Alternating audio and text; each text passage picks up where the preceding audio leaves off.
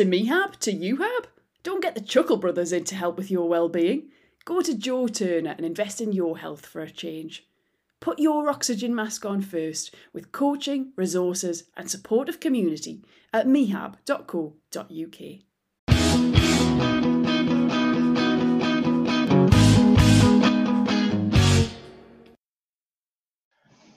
Brad. There we go. How are you, mate? You okay? I'm all right, mate. How are you? A bit tired of these physical challenges. I don't know if I saw those coming, which is a bit of a surprise. I think I expected to be sort of tortured with food and drink and attempts to humiliate me, but the physical ones I wasn't used to, and I'm so out of shape. It's ridiculous, but yeah. Other than that, I'm doing okay. I'm mate. quite pleased with how easily I knocked out those 20 press-ups. So.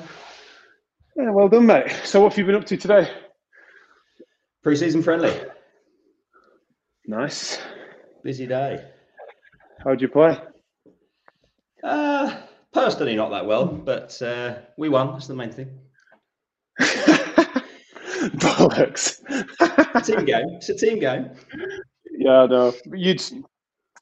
Unless you've changed completely, then you'd sooner have a better personal performance in a loss, wouldn't you? No, not now. Change man, team player now. I mean,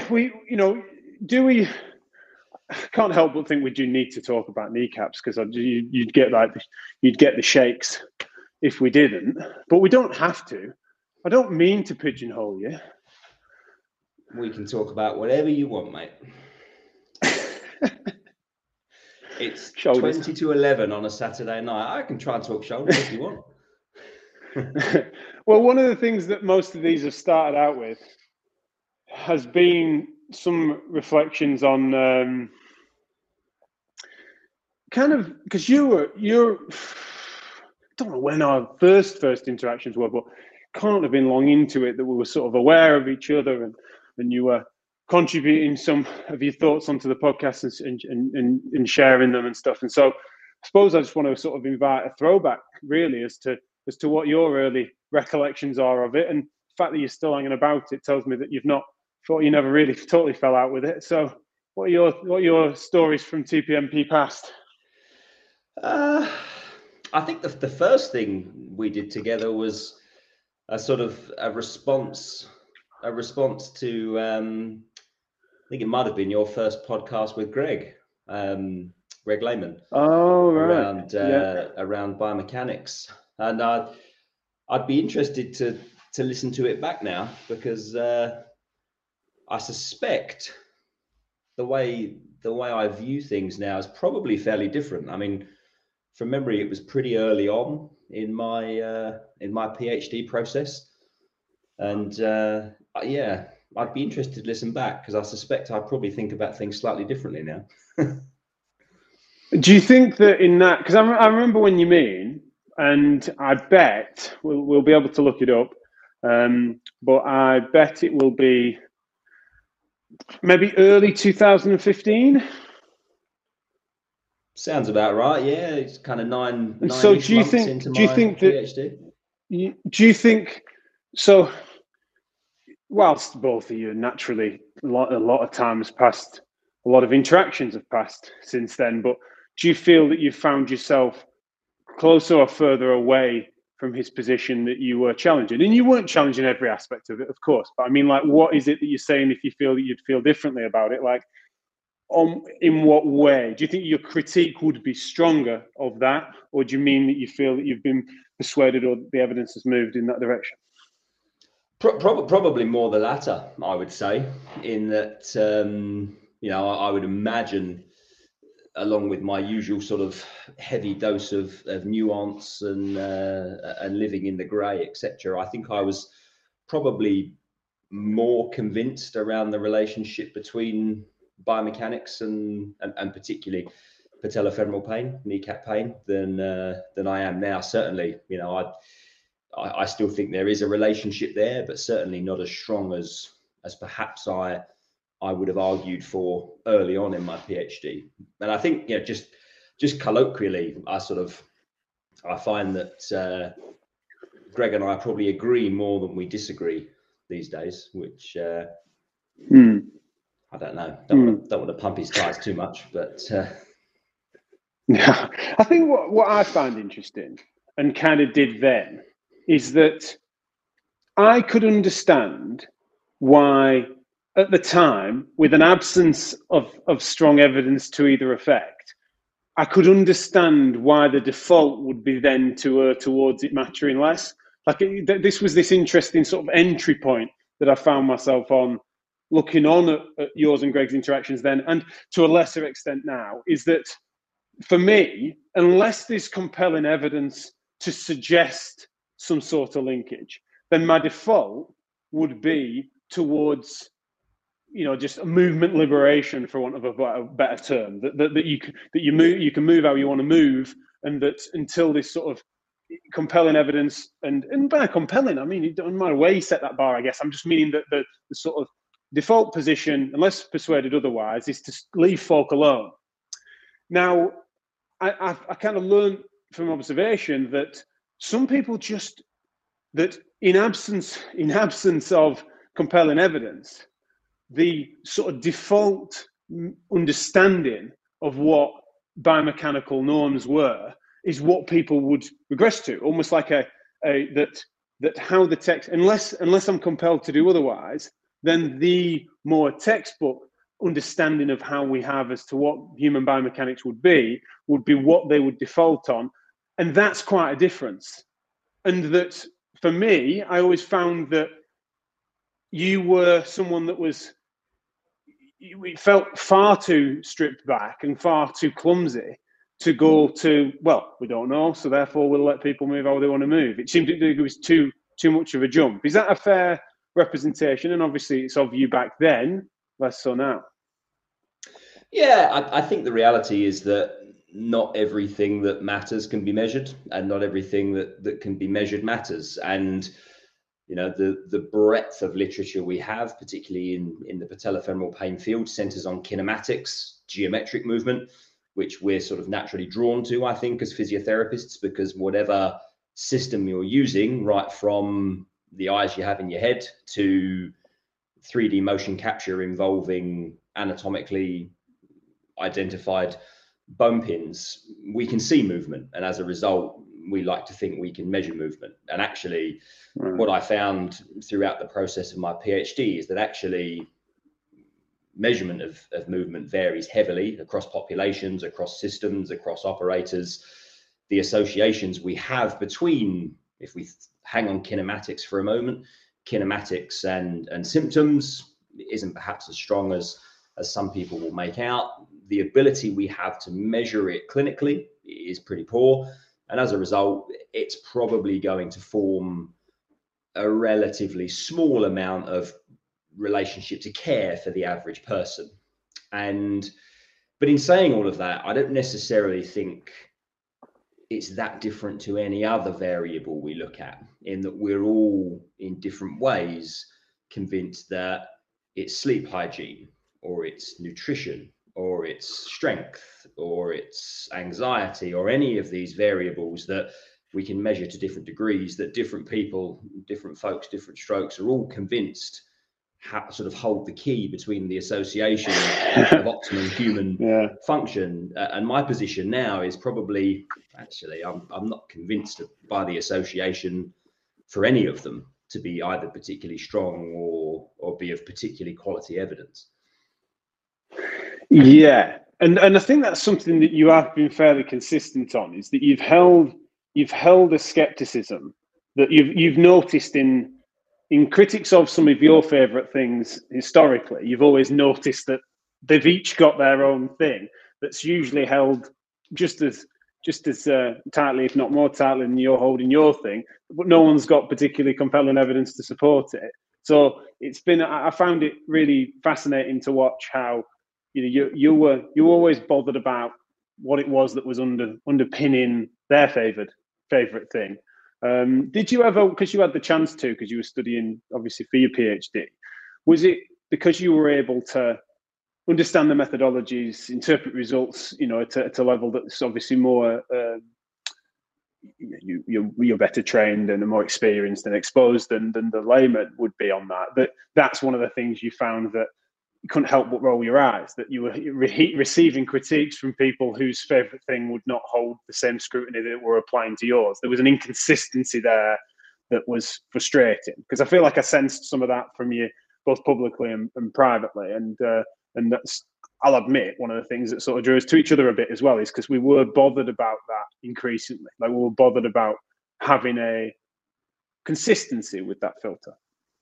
Yeah, and I think one of my sort of broader criticisms of the physiotherapy profession, and I say this quite regularly, I feel like I can criticise physio because I am one, and care deeply about it as a result. But I don't think we are consistent in our criticisms most of the time. And again, we've had this conversation in the past previously. I'd love to see a greater level of critical thinking, scientific literacy, whatever term we choose to use for it. I'd love to see us as a profession moving forwards being able to interpret these things to a better level, to allow us to be consistent. Again, I'm seeing these, various different, lots of social media platforms that I don't engage with, TikTok being a primary example, and videos of people calling out, poor practice or bullshit, as some people choose to call it. And I look at it and go, well, I can laugh at it, and that intervention, is clearly either laughable or potentially dangerous, if we're looking at chiropractic manipulation of newborn babies as an example. But how far away from that are we when we then, in the same breath, champion exercise as an intervention for everything? And even if exercise doesn't change pain and function because it's great for our cardiovascular health and our metabolic health, we should just do it anyway. It might not be perfect, but we should just do it anyway. Now, I don't think they're I'm using a Pulp Fiction analogy. It's not the same sport, but they kind of are both sports, if you see what I mean. They're maybe not played in the same arena, but I don't think they're as far away from each other as some people may think. Yeah, well, there's two things there. One is that I'd agree with you on, where it's just like, we've got to be consistent, definitely. And I think we are super guilty of that. I think that the outcome switching point, which is the second bit, I think is an interesting one, depending on whether or not that is being implied. So if someone presents with a painful problem, painful condition, that they then it's being implied to them that exercise is the treatment of choice for the resolution of that pain, then that is one thing. If you then were to say, because that's a claim of making a change, like someone that might be having manipulation. Now, do we think it's sort of more feasible than sort of realigning both spines or chakras? You can make that plausibility claim to make it slightly stronger. But generally, if it's not an outcome switch, whereby it's like, yeah, but why not? You're getting fitter, and it's instead that worst case scenario, you get fitter, stronger, more flexible, and your cardio improves, right? So it's one of them whereby it's like, here are some secondary benefits that we're quite confident on physiologically. Then that's a sort of different ethical argument, because it depends as to what it is that's being suggested and sold. And I think that that's where, I mean, would you agree with that? Or do you think that actually that's just a rhetorical game where it doesn't matter whether or not what it is you're suggesting or promising to the patient?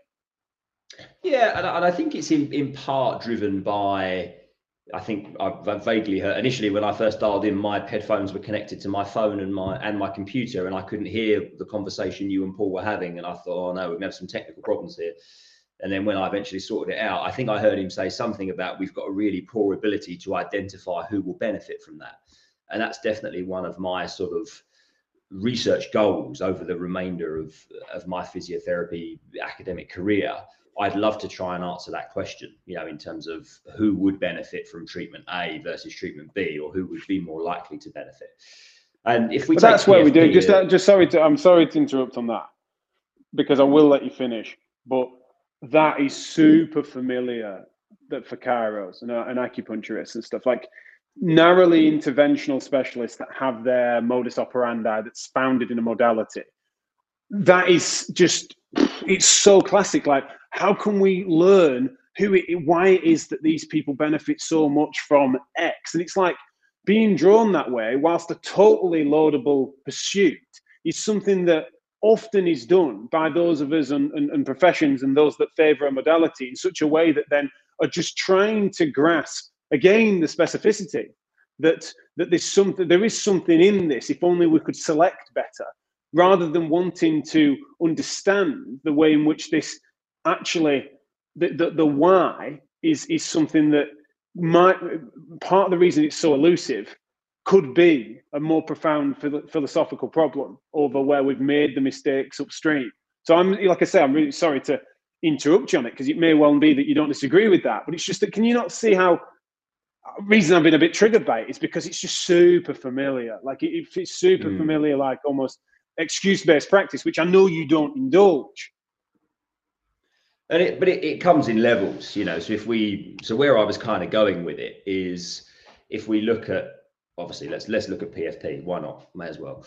And you know, we've got exercise and we've got foot orthoses, right? Two interventions that both demonstrate primary efficacy in the short term, right? Kind of little teaser of this big review we're hopefully about to publish.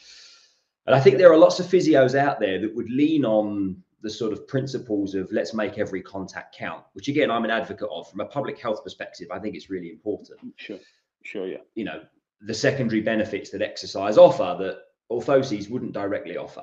But the reality is the number needed to treat for orthoses is much lower than exercise if we look at PFP. And if we've given exercise to someone that would really be more likely to benefit from orthoses purely because of the secondary benefits that exercise offers, that for me is also excuse-based practice. I'm going to grab hold of the thing that I think is the best, and I'm not going to use those orthoses because they're going to make your feet weak and they're a brace, and again, a load of stuff that isn't evidence informed in any way. True. So I see them as one and the same. And then to kind of flip it back around in terms of how you would answer that who is more likely to benefit question, the reason it's so hard in terms of scientific research is you just need massive numbers. You know, you need huge populations to be able to do that, which is, you know, something we're not particularly great at doing in the musculoskeletal physiotherapy setting. We don't often run these RCTs that have, you know, a sample size that has 4 numbers in it rather than 2 numbers most commonly, you know. So that's part of why it's difficult to answer, but it sort of goes in levels, you know. So again, if we pick on dry needling, acupuncture, if we think about PFP, it doesn't demonstrate primary efficacy. Again, there's a little spoiler, but it's in the abstract that was peer reviewed and published ahead of Sports Congress. There's no data to support the use of dry needling or acupuncture in PFP. So it shouldn't even be able to get up that next rung of the ladder to allow it to be eligible for that who is more likely to benefit question. But there will be people out there that will still use it, and I kind of don't lose any sleep over that, because, you know, you can only do so much. You know, you and I can only do so much. The wider professions can only do so much. So if there are people out there who will go, yeah, I kind of see that evidence, but it's not for me, and I'm going to do my thing. And you kind of, you know, I've stopped losing sleep over that stuff because it's a problem that isn't going to be solved, you know. So I would rather lift up the people that are going where the evidence should take them, rather than calling out the people that aren't on social media, because I see the former being more effective than the latter. But that's always been my approach. So yeah, and that's one of the things that's been hard really for me when I think about this as an entire project, which you can imagine I have been in recent weeks, is that I have just really tried to simultaneously do that. Like, I could not find myself, both by disposition as a person, but also having observed where I could, the evidence wherever I could find it, both written and observed, for whether or not there was a benefit to simply celebrating the good, or simply critiquing the bad, or mocking the bad, or whatever version of sort of descent in that direction was. And so I found that Physio Matters has always tried to stand for both, really. It doesn't let much bullshit slide. But then similarly, and this is what Matt Phillips came on earlier and was saying something similar to what you are there, where it's just like, God, that's just, there is something a bit tragic about only doing one or the other. But I found that what's interesting is that the industry that I found when I came into the profession, but particularly when I started to become sort of semi-public person in it, is that it was just that there was literally only the agreeable sort of championing the good, and that there was just a lot of places for the bad to hide, and that these things were very difficult to differentiate. And so I think that that's one of the things that remains an open question, both for what works, what helps, what changes, improves public messaging, but also what can keep us sane and mature. Like, what is authentic? What is actually the difference, really, for between us and other professions or other industries, or what, call it what you will?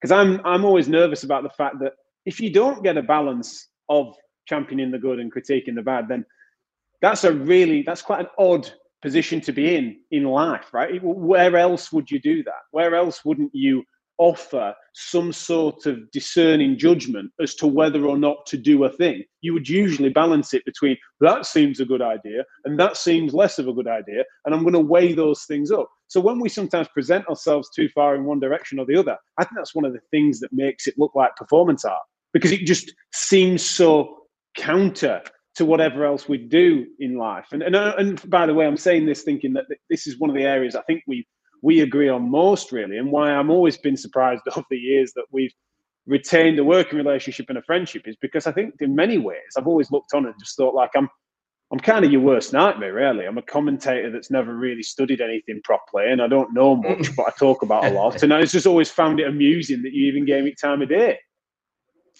It's your lovable roguish charm, mate. That's what it is.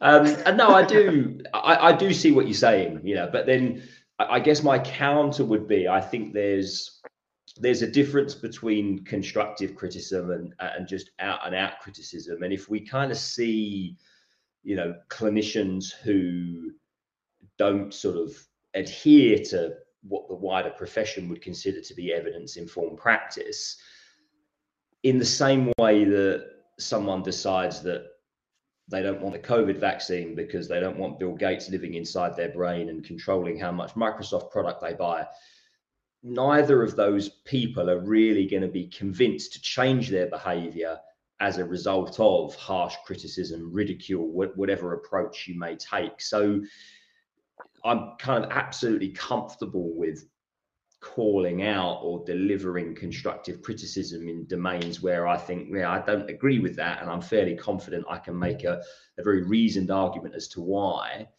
But I think if you go too far the other way, it's just so unlikely to result in behaviour change. Yeah, and it's such a shame we're out of time, because you're wrong, but I haven't got time to explain why. I think one of the bigger ones is that you've done this before. It's like you underestimate. We need to get more beers down us for this, but you underestimate comedy for a form of social good.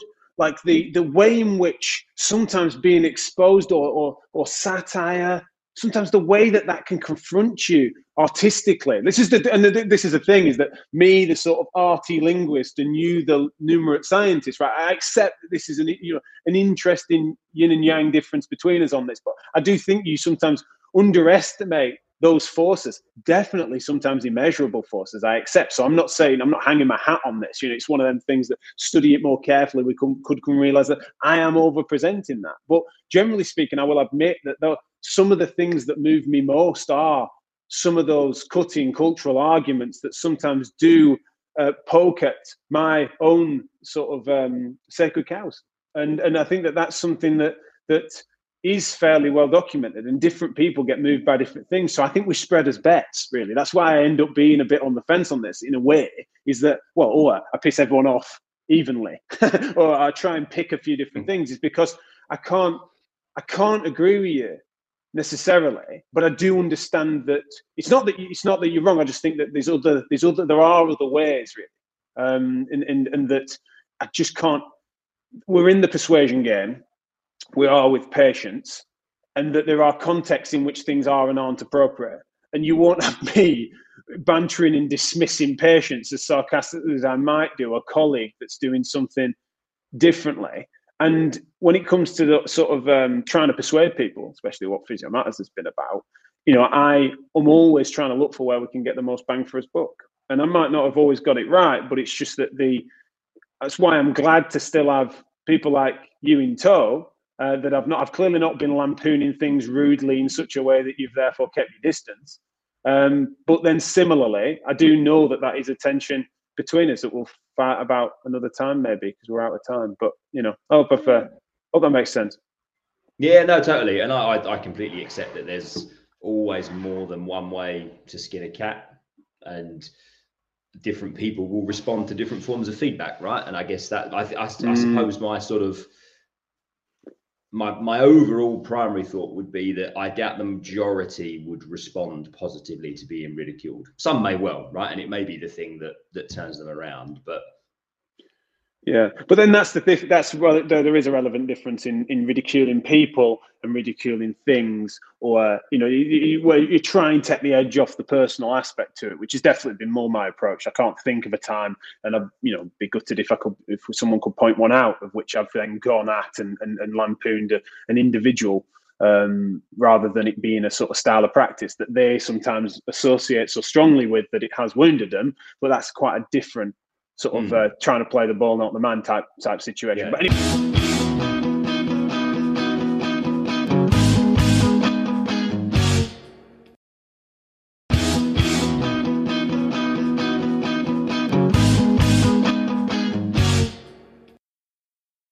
So Jack, you're upright. So I can't believe how good you look. Oh, thanks. Yeah, that's good. I think I'm really impressed with this lighting, if I'm honest. Like, I feel like I'm doing okay. Like, this is like a cheap makeup light thing. That's sort of. I feel like I don't look quite as gaunt as I expected to be. This time yet? Maybe there's a lot of empty beer cans, empty envelopes. But yeah, we're nearly there. It's not far. Very good. Not far off. How have you been? You okay? You had a nice weekend? Yeah, all good. Yeah, my little girl's been away on her first ever sport tour away from home, and she's back in one piece, so that's good. Yeah, brilliant. Hockey tour in Edinburgh in the snow. Oh wow, yeah. Well, it's been weird weather, hasn't it? That's the last few days. It's absolutely wild. Yeah, let's get some comments up. How are you holding up, Treacle? You say, I assume that's Adam asking that to me rather than to you. That would be rude, well, wouldn't it? You don't know, do you? Calling you Treacle. Luke said, blimey, didn't realise we'd be subjected to all this potty mouth. That'll be Joe saying pissed off. I said, what pisses you off? And she felt naughty saying it. I know, I heard that. So made me funny. laugh. Did you get that? Yeah. I know. Great. I know, I was listening. There was so much stuff there that was just so interesting and resonated really? so much. Really? And I thought, when she was talking about we need to be sort of communication superpowers, I think was her phrase. And I just thought it's really interesting to me at the moment in my area because there's so much emphasis on exercise and improving our ability to prescribe exercise, which is great because we need to be better as a profession at doing that for sure. But I think even when you have a really motivated person in front of you, to send them on their way and expect them to do what you've asked them to do, like maybe once, twice a day or every other day, whatever it may be, for many weeks, even in a super motivated person, is such an ask. And let's face it, most of our patients perhaps aren't as motivated. And if you look at work like, say, Ben Smith's work, his qualitative work, he really explored the belief mechanisms behind patients with patellofemoral pain. One of the main themes in his thematic analysis was that these patients believed their problem had come on because of exercise and the exercise was harmful. And then often by the time they get to me, they've also had failed treatment, which has often been loads of squats and lunges, which made them really sore. So we've got an emerging some step ups. They usually throw a step up in there. That's always good as well. Yeah, or a bit of CrossFit or military fitness. That sort of thing. Yep. And so the problems come on, but from sport, from something to do with the way that they're managing their load in their sport. They've then therefore got that belief system, exercise is harmful. They've then gone and seen a physio who's done an exercise-based treatment that's made them worse. So if I don't spend significant amounts of time with really, hopefully, in-depth expert communication, unraveling that, the chances of them going away and doing more exercises, you might as well go and have it's a a cup great of point. tea. It's a great point. It's so important. So are we, as expert at our communication, or are people aspiring? Perhaps that's more. Are they aspiring to be as good at their communication as they are as their exercise prescription or their manual therapy or their taping? And I just think it needs further thought. And I really like this psychiatric model of not knowing. And that's so interesting. So basically flips it on its head. It says, you as the clinician, you don't know anything. And within the patient, they know everything that is needed to know about your interaction between you as the therapist and them as the patient. And it's your job to be, a blank canvas and start and just prompt and facilitate so that you can inductively build and really understand their narrative. And I know that that phrase gets bandied around quite a lot, but really properly understand their narrative so that then our communication back to them is meaningful and will resonate. And if you can get it to resonate and them to think, right, this physio really gets me. They really understand why this is a problem to me, or what I can't do, and then you can really build on that. You've got those communication sort of foundations, and I think that as you were saying, Mike Stewart's work, saying, do you truly listen, or do you think you listen? Yeah. Do you wait to speak again? Yeah. And I so was. Yeah. It's really it's so important, and it's hard. And I think also, length of clinics. I find if I do more than 5 hours on the trot, I just my ability to do this just drops off. Like, forget it. Really? I just find I need a break to be able to sustain that level of communication skill, and I've really come to realize that. And so I really try and manage my diary because of that. Because it's central to how I work. So if suddenly the thing no that's good to central to how I work, no good to anyone. Yeah, it was super inefficient if you didn't. That's interesting. How long would you need to have a bit of downtime in order to do another? Like, could you do a 10-hour day if there was an hour in the middle of it? Not that I'm suggesting you should, but because some people are that. Some people are like that, aren't they? Like, it's weird. Like, if they just had a bit of downtime, even if it was 20 minutes, they seem to be able to go again. It's like it's a crazy one, but. Is that within a day? Like, is that? Yeah, so I might do sort of 5 hours, have half an hour off, and then maybe another couple of hours, and that that's me done, definitely. Yeah, it's a cracker. That's a cracker of a clinical day. I think sometimes we, especially in the era of triage and FCP and stuff like that, sometimes we're like there's a weird skewed our thinking a bit, hasn't it? Where it's been like a 15 to 20 patient day is like a typical. It's like, sod that for a laugh. Like, I can't.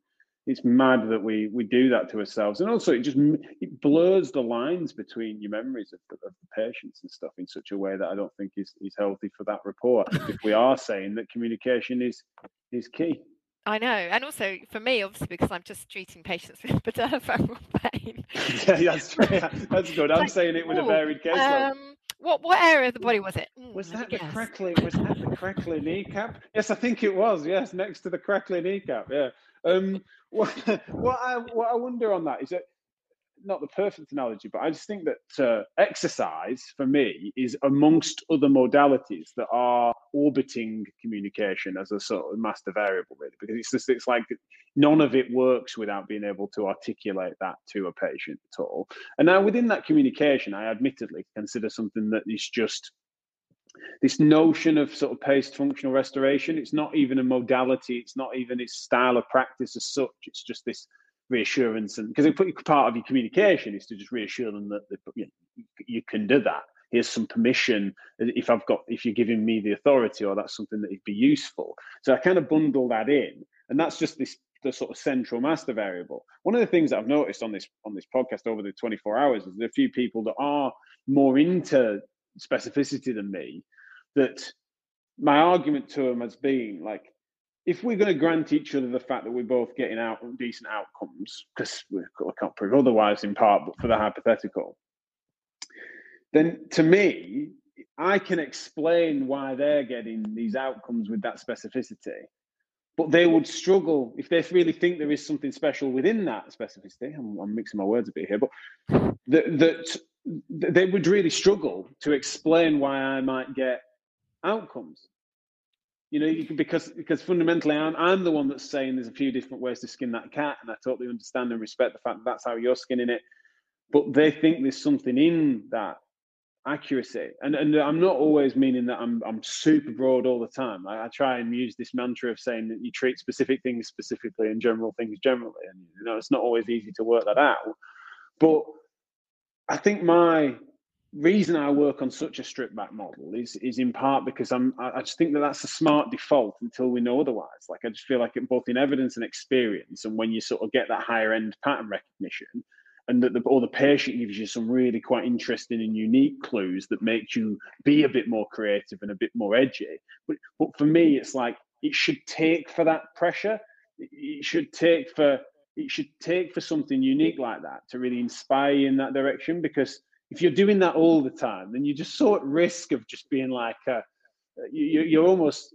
It's fun, but it's also it's a little bit too for my taste anyway, because I know I could go that way, but I know that I would be somewhat succumbing to my own sort of temptations to be a bit guru, my own temptations to be like a Mr. Hyper Novel and just be like, no, you're this you really unique person that needs me to do this with you now. And it's just like I'd almost I'd be too wacky, I guess. I'm maybe saying this because I'm feeling a bit mental, having been up all night. But I guess I hope that any of that has made sense, Claire. Or do you think what I'm describing is a bit too boring? I don't know. Well, I think no. I mean, it's interesting, and I was thinking as you were talking there about education, and as in education of physios, and you get courses where people go on, and it's on these sort of guru courses, and the dynamic's really interesting because sometimes on these you get the big cheese at the front, the big I am, this is how you do it, and this is the way, and actually their whole modus operandi is potentially to make someone in the audience think, oh yeah, I didn't know anything compared to that. Gosh, I didn't know any of that. And actually it's been, and for me what was really interesting was teaching in Spain. I've done quite a lot of teaching in Spain, and there the field of CPD and postgraduate CPD is, I would say, quite far behind the UK, and it's very male, and it's very much the male lecturer stands at the front and says this, and they're the guru, and didactic. Yeah, very didactic and very sort of very egotistic as well, and that isn't really how I work. And when I've done my teaching over there, which ironically is to a much more female dominated audience, because the profession there is still more female dominated, and they'll be craving it. That is the final irony, is that to actually say, well, let's move away from that sort of guru stance and say, look, and I often say to patients, look, to the physios, you all know most of this. You all know a lot of this anatomy and this physiology. So all I'm going to do is empower you to join up your dots that are already in your head, and try and pull on that experience that you've already got as a clinician, and look at the experience in the room of all the different people, and say, actually, you can do this, and just give you a few pointers and make people feel good about themselves. Because I think that's another thing that really, what Joe was saying, you were saying what pisses you off. What pisses me off is when people try and make people feel... Yeah, do you want that question, Claire? I promise I was going to ask you the same. Like I was going to be that. I was. So you can go there now. It's when people are made to feel small and like that they can't do it. We've all had the same physio training within reason. We all experience patients, so of course people can do it. And it's the arrogance at times just really irritates me. That well, why is this physio so much better? How can they credibly sort of make that case? And part of that is sort of slating others and making them, and particularly perhaps more junior members of our profession, feel you know, that they don't know what they're doing, and that just really irritates me. I just think, you know, empower people, make people feel good about themselves, bring the best out in people. Don't slag them off. Yeah, I mean, I agree with that. Love that. I think it'd make for a much healthier place. That comes from insecurity as well, in a weird way, isn't it? Because you've got then because you pray, if you're trying to do that, you're preying on insecurities in the audience that, like you said, someone is going to sit there and because of their circumstances be in awe, but they're in awe of a performance that's rarely authentic, rarely is nearly as even if it is as confident as it's being presented, it's usually based in an arrogance that's unjustified by the actual subject matter. Because in our industry, it'd be incredibly weird if they were being so matter of fact on something that they should be quite as matter of fact about, because there's so many grey areas. You know, so many grey areas. This isn't mathematics. He's not stood up there in front of really concrete equations. So then, I think why I recognise what you're saying there, and I agree with it. And then I also find myself remembering how I felt not dissimilar at times, but completely independently of the profession and the industry at large and what I've ended up being within it. I think that in a strange way, it's some of the same sorts of forces that I don't think are necessarily that admirable, by the way, so I'm not defending them. But I think some of my own arrogance, the struggle of a better word, you know, I've always sort of described I've got a pathologically high self-esteem, like as a person, not as a physio, not necessarily as a podcast or anything like that, but I'm just meaning like as I'm really good at being Jack Chew because I'm the only one, and that generally means it's like the wonderful thing about Tiggers is no, I really am going crazy, aren't I? But you know, it's that you kind of what else that has helped me to just never really meaningfully feel that way, because I just can't help but just being like, well, what on earth would make you want me to feel like that? Because I couldn't help you if I feel like that, or you couldn't help me if it, you know, it's why would you try to undermine that? And it's something that's always been fairly straightforward for me, but I'll admit that comes from a version of my own arrogance. I don't know if I'm sort of fighting fire with fire on that. Well, I think this is interesting because actually, I think this comes from Buddhism actually, but they talk a lot about the difference between confidence and arrogance, and I think this is quite central to this. So, arrogance is where you have a poor self-appraisal. So, you know, so it's like me saying, I'm a great knee surgeon. You know, that would be a pretty poor appraisal. So, but if I said, actually, you know, I'm confident in my abilities as a physiotherapist in the field of patellofemoral pain, is that so arrogant? Actually, it's probably just that I'm confident in my own space with that. Yeah. But I guess that my issue, my beef, is how people then make the other people feel around them. So what I try and do is say, you know, I have had the luxury of treating solely patellofemoral pain for whatever it is now, 17, 18 years. You know, that is a very privileged position. And that's, I think I worked out recently, over 10,000 patellofemoral patients. So, you know, that's a privilege, and I can draw on that, but I want to draw on that and then use that meaningfully to help other people on their journey. You know, I don't want to do it to put me on a pedestal and go, well, look at me, you know, aren't I amazing? Because who's that helpful for? No, and obviously, yeah, I can see that's just not something that you would even, it's not as if you like are tempted by that and hold yourself back. Like you just you would never think like that. Do you think that people are meaning to be mean on that? Like, I wonder what's your sort of suss as to why people do I that? like to think, I mean, I like to always try and see the good in people. So I kind of say, no, I don't think people set out to be mean. But I think the insecurity thing you mentioned before is very relevant. So sometimes it's that, you know, comment of, you know, if I sort of put people in their box a little bit, makes me feel a bit more elevated. So I think there's definitely some of that. And then I think also just the whole modus operandi of social media and the sound bites and the abruptness and how it can be curt and you know, tip into unprofessional. And even if people again don't mean to be curt, it's how the reader construes it, isn't it? And of course, as the reader, if you're feeling insecure, you're going to interpret something in a more demeaning way than someone else might, who's feeling confident about it. So it's another sort of tricky area, isn't it?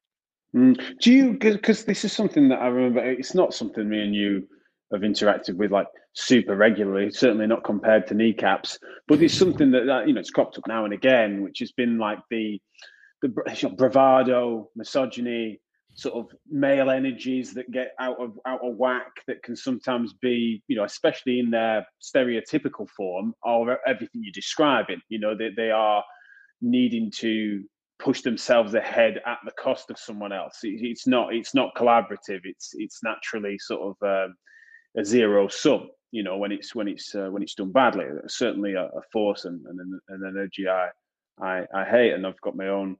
But I'll admit that there's people that think I'm guilty of it. There's certain analyses of me that would say like it's hypocrisy for me to be talking about it like this. But occasionally me and you have chatted about it, or we've come across each other's musings in this direction. I don't think from what I recall, there's conflict. Any conflict between us on it. But how much is that central to it, and is that something, because we know that is a wider social problem far beyond MSK, far beyond healthcare and stuff. That is this just our version of it? Yeah, I mean, it certainly plays a part, but in both directions. I think I think and say take a field like patellofemoral pain, because historically it's been very biomechanical. I think that has therefore attracted more men into that area and that area of academia, and I think that there's a role for men, I think, to be a sort of aware that okay, we might dominate this space a bit, and actually we need to sort of not put an olive branch out, but sort of be welcoming and facilitate women coming into this arena. And then for women, I think it's a bit like, I don't agree with all of her work, but Sheryl Sandberg's work, she's like the CEO of Facebook. Yeah. Lean in. Her book, Lean In, it's controversial. And I say I don't agree in all of it, but certainly some of it I really agree.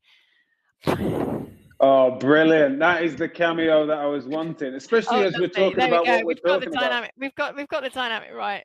Jonathan, absolutely. You should be feeding her grapes. He's just said, I wish I wouldn't make him dress like that. It's so embarrassing. Mega. Your timing was so perfect as well on the subject matter. So thanks, Jonathan. Certainly, I'm upset that he wasn't wearing that when he was on the show earlier. That's hilarious. That's amazing. Lost train of thought, but yeah, what I was saying about Sheryl Sandberg, and sort of saying, it's also up to women to lean in and put themselves forwards for those situations, and it is difficult at times. It is difficult in it, and I think women just inherently don't feel as confident to do that. And if you look at the postgraduate education circuit, there are more men than women. That. I mean, and it's difficult. And then of course there's all the wider issues around, who's doing the childcare, the caring. I've had a couple of years of looking after kids and elderly ill parents. And it's very challenging. And that's not because John's saying you should be doing that, but it's sort of how we've sort of naturally fallen into that. And then I think, and I know you said you've sort of found this with Charlotte, and then you think, well, why have we naturally fallen into that sort of rather stereotypical roles, apart from today, obviously, where I'm glad he's stepping up. Absolutely right. He should be waiting on you like that. Yeah, I don't know if it's a trait for him to be dressed quite like that for you. Anyway, it was obviously for the audience. That was, it's funny because we did talk about that, didn't we, last time? Where, I think we talked about it off. Yeah, but we found it interesting. Why is it? You. But then I can't. I don't like my own answer to that question. Like, why have we ended up gendering our roles personally and professionally more than we would have expected to, having had kids? It's a real reflection, under the pressured circumstances that we did, right? And then the answer there ends up being biopsychosocial. and that depending on who you are, depends on whether or not which factors are affecting that are or aren't controversial, right? In a certain way, some people would want to level the biological differences there because that would be controversial, and others would want to level the social differences because it'd be controversial. But fundamentally, it's a bit of a mixed bag, and sometimes, especially when the pressure's on, and for us, we look on and reflect about the time where there is no separation between sort of COVID and twins, which means that then we ended up in this really funny spot where that was a very pressurized circumstance, that then survival was key, right? It wasn't well, which of these 5 brilliant options should we take? It was like, Jesus Christ, how do we keep the lights on? How do we keep the kids alive? How do we keep ourselves safe? Yeah. And might this kill our elderly parents, right? It's just that sort of circumstance means that potentially we did have to revert to something that was a bit more primal, and it turned out that it sort of really gendered our roles more than we'd have expected it. Yeah, it's interesting, but I think it's definitely a role for men to be aware of this. And I'll give you a really good example that happened to me recently. So I sit on the committee of the British Patellofemoral Society. So it's very male, it's very surgical. Right. And my role there is to push the profile of physio and constantly try and integrate physio. And the surgeons that are on the committee are all pro physio, they're very nice. But they said, okay, right, we need to have a meeting.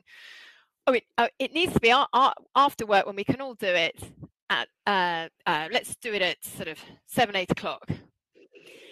And actually, it was great for me because just as I was thinking, okay, that's a really bad time for me in my house. It's a really busy time. How am I going to manage this? Do I admit that actually that's the time sorting the kids out, or might that be seen as unprofessional that I'm talking about that, or should I just, how should I handle this? And as I was kind of going through that, one of the other surgeons said, actually, do you know what? I think there are people on this committee that have got kids, and that's not always going to work. Why don't we vary it as to what time we do it? So that was someone just thinking on that we need to be aware of these other issues as well, and that's what we need. We need a culture of people seeing that there are people juggling things, and of course some of those are men. It's not just women as well. But if we all have a culture of, yes, we're all passionate about our work, we want to push things forward and do really well, but someone's, if I'm there and I can hear that the kids are sort of drowning in the bath, I'm not going to be much good to anyone. So I need to just kind of balance that a little bit. I love that. I love that really brutal example you've decided to reach for there with the kids drowning in the bath. But yeah, I think for me, funnily enough, I was thinking about the bath because it's just like, there's no business meeting that'll stop me getting back for bath time, which is born partly out of there was no way I was going to leave Charlotte doing bath time on her own when they were. Whereas now it's become something that I'm really pleased at maintaining that routine and really being able to leave that guy and that uniform at the door to some degree. But it's funny because you're right. It's the sort of distraction, the balance. It's also a great example of where, because these things are passion projects for people like us, and Joe that was on before you, and why these conversations have ended up being really interesting. This sort of start in the clinical and they meander to the social, because these identities are interwoven, because they, as passion projects, they can encroach, but then we kind of let them, because there is no clean line between the different parts of ourselves, and that does then mean that your families end up involved in it, and it's like we all accept that there isn't an easy answer to it, but I think we all seem to aspire to more honesty with ourselves, and then more honesty between each other, so that then people that are being brash and sort of implying that they've got it all together, it's usually a bit of a front, or it's usually that it's trying to be a bit of upmanship.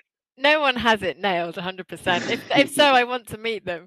And I always think it reminds me of the phrase often used: you always see people's public parenting, where they're terribly charming to their children and polite, and and their children look perfect. And then I'm like, I'm sure they probably do shout at their kids, but they just do it at home. And, I definitely agree with that. I think I've got away with that a little bit, because obviously I've got a bit of a dark sense of humour, so I've been making these sort of test and control jokes, haven't I, which has been like a sort of a hairy, neglect-based joke, really, with as if people. I met the mistake the other day. How on earth at the park? How on earth do you tell them apart? So we only feed one, and just walked away. I realised I've probably got to be careful with that now. Really, with strangers. Social services. Yeah, I know. It's like maybe stop doing that. But right, we're out of time, mate. Thank you so much. Oh, it's so nice to chat, Jack, as always. Yeah, always. And thank you so much for all your support over the years. Oh, it's unbelievable, and it's been such a pleasure to be able to promote your work and continue to. Obviously, that doesn't end with this, but Physio Matters podcast has that long form. I'm so glad we got that full episode in together. Yeah, before that closed off. But more to come, and obviously, so excited for your keynote therapy live in a few months and stuff. Yeah. So just wonderful. So have a great rest of your weekend. Well done. Good work. Really impressive. Nearly there. Nearly there. The end is in sight. All right. Yeah. Nice one, mate. Speak soon. Bye. Cheers.